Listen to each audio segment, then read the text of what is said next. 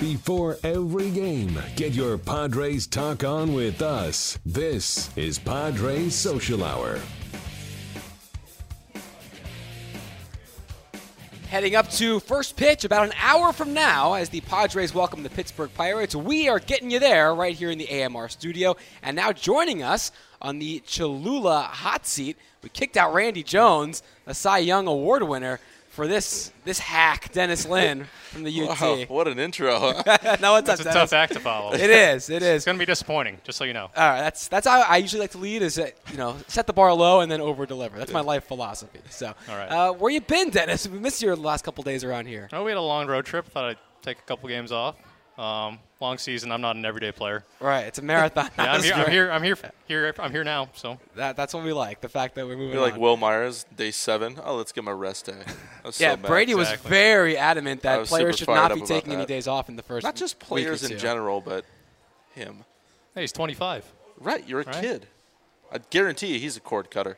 Probably, yeah. He's watching everything on his phone these days. All right, Dennis. Let's obviously the season starting after coming out of Peoria, and you were down there through all spring training. A lot of optimism for this team, new culture. We're going to work hard, play hard, and now they have these struggles, 4-9 after their beginning to the season. What's the sentiment in the clubhouse? You're seeing these guys, you're covering them every day.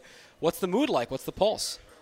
Well, I guess the cliche answer, it's still early. It's been 13 games. Andy Green said after one of the games at Philadelphia, it doesn't matter what sample size it is. You got to, start making adjustments. And I think you're seeing some guys, bat at different places in the lineup, and that potentially will help.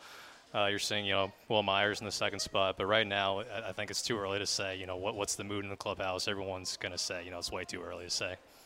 What has surprised you the most from what you expected maybe this team to do coming out of Peoria that really hasn't transferred to the regular season? I think just the length of the lineup. Obviously, that they've had guys who are just clicking at the same time. That obviously hurts you. But I thought the starting pitching was going to be pretty strong with Tyson Ross at the top. Obviously, he's out. So right now, that's kind of the big question. The good thing for them is Drew Pomeranz has been a nice surprise out of the rotation. Actually, I thought he was going to be in the bullpen originally coming to spring training, but he's done a nice job there. So I think if the pitching stays where it is and they can get some more consistency with the at-bats, be tougher outs, they're going to be in better shape pretty soon. Do you have any questions here? You're just going to sit and watch? Oh, my gosh. Yeah, I got a question for you. Sure. Why would you come onto a show with this punk who is making fun of you, calling you a hack immediately when you come on? It's a term of endearment. I like that. Throwing me under the bus. I like punishment. I thought he was setting it up to me to be like, can you believe we actually let the Cy Young winner leave and left the schmuck pancake blogger guy on the seat? By the way, we had a tweet come in from Real Mark D, and he says that he loves your shirt you're wearing today. Which, you want to explain it to those who may not be able to see it? It's just it's a bunch of Tony Gwynn baseball cards, and these are all cards that I have and do currently own. I'm a big baseball card collector. No, so it's a nice one. So why not wear them? Yeah, it's Tony Gwynn. So if you're in San Diego and you're a baseball fan and you don't like Tony Gwynn, then leave. Do you have all those cards? I do have all these cards, yeah. Oh, wow. It's nice. 9 different baseball cards on the torso of Brady Phelps. I mean, I have them on my shirt, but I actually physically have them at home, too. Oh, wow. So I do have a question for you, though. Sure. About time. Gosh, really? Are you I know obsessed isn't the word. That's the word I am about Andy Green. But what is your feeling on Andy Green? Like the media, he seems like such a media darling. He says the right things. He's gung-ho about leadership and about doing the right thing. And I just feel like he's so polished and so good with the media. Like, are people in the media trying to find holes in his shtick or his spiel and his or is he as perfect as he seems? Like when I'm watching him, because I love the man. I've stated many times I want to put him in my pocket and take him home. Right. It's gotten weird here before, but no, I think it's a good question. Yeah. He's someone that's been very. Of course, it's a good question. I asked it. They're not frequent, but they are quality questions. I will say Andy makes the media's job easier. He's a good quote. Not that that's all I see him as. Sure. But it definitely helps. helps. You said that. Oh, hey, it's good quote Green. Have you met him? I'm sure I haven't. You haven't met him. I haven't. Would you introduce me?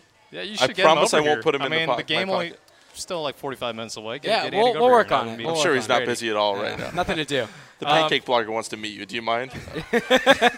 I know. I'm sure this is who he is. He would entertain you. He would sit here and answer every one of your questions. I think so far he's come as advertised. I think it's still the honeymoon period, so we're not like trying to poke holes in everything he does so far. But I like that he's open to analytics. That helps because game's changing. People want to talk about that stuff, and he will. So that's a bonus on my part.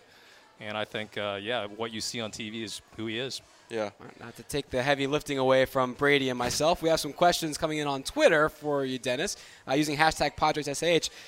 So it's kind of a two-part question from two different people. So the first one from Rafael Garcia Jr. What's the reason for Derek Norris's decrease in performance? Derek obviously not off to the start that he wanted this year, and he's supposed to be a big part in that lengthening of that lineup. What are you seeing, Dennis, or what are you hearing in terms of any early season struggles for him? Well, again, it's been, I think, 40 at-bats for him, so a little early to read into anything. You draw any far-reaching conclusions, but it's kind of interesting because it's a reverse of what he went through last year. He was pretty hot at the start of the season, and then he kind of cooled down in the second half, really cooled down. Right now, I think it's just a timing issue for him. He's got that toe tap, leg lift in his swing, and sometimes it just takes a little while for him to see some stuff. But, yeah, you look at what Austin Hedges is doing in AAA. If I were Derek Norris, I'd want to pick it up pretty soon. Well, that leads us to our next Twitter question, which came in from Friar Gal. And she says, so what's a girl got to do to get an Austin Hedges call-up? Huh? We need some of that A-bomb in SD. Are you sensing, I mean, obviously Hedges is tearing it up, that there is maybe a move to be made at some point?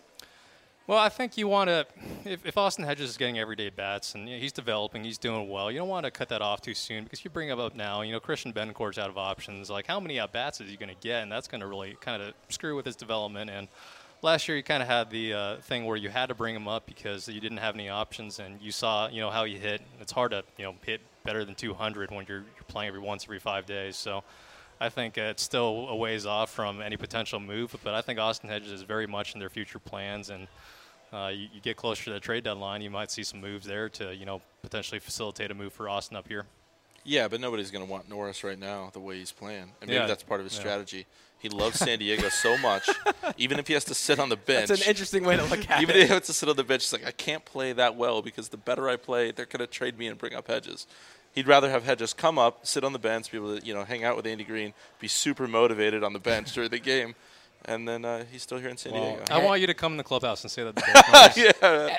After he meets Andy Green, though, so that it doesn't ruin his chance at maybe. If I met Derek Norris, I would say something totally different. Hedges so far through 8 games, batting .400 with 2 home runs, 9 RBI down at El Paso. So definitely making a case. 2 Mendoza lines. Dennis, thanks for stopping by. Thanks for having me. Much appreciated, and welcome back. Good to see you back at work. Appreciate it. Uncap Real Flavor with Cholula Hot Sauce, the hot sauce with the iconic wooden cap, and the official hot sauce of the San Diego Padres. We're breaking down tonight's lineup when we come back after this on Padres Social Hour.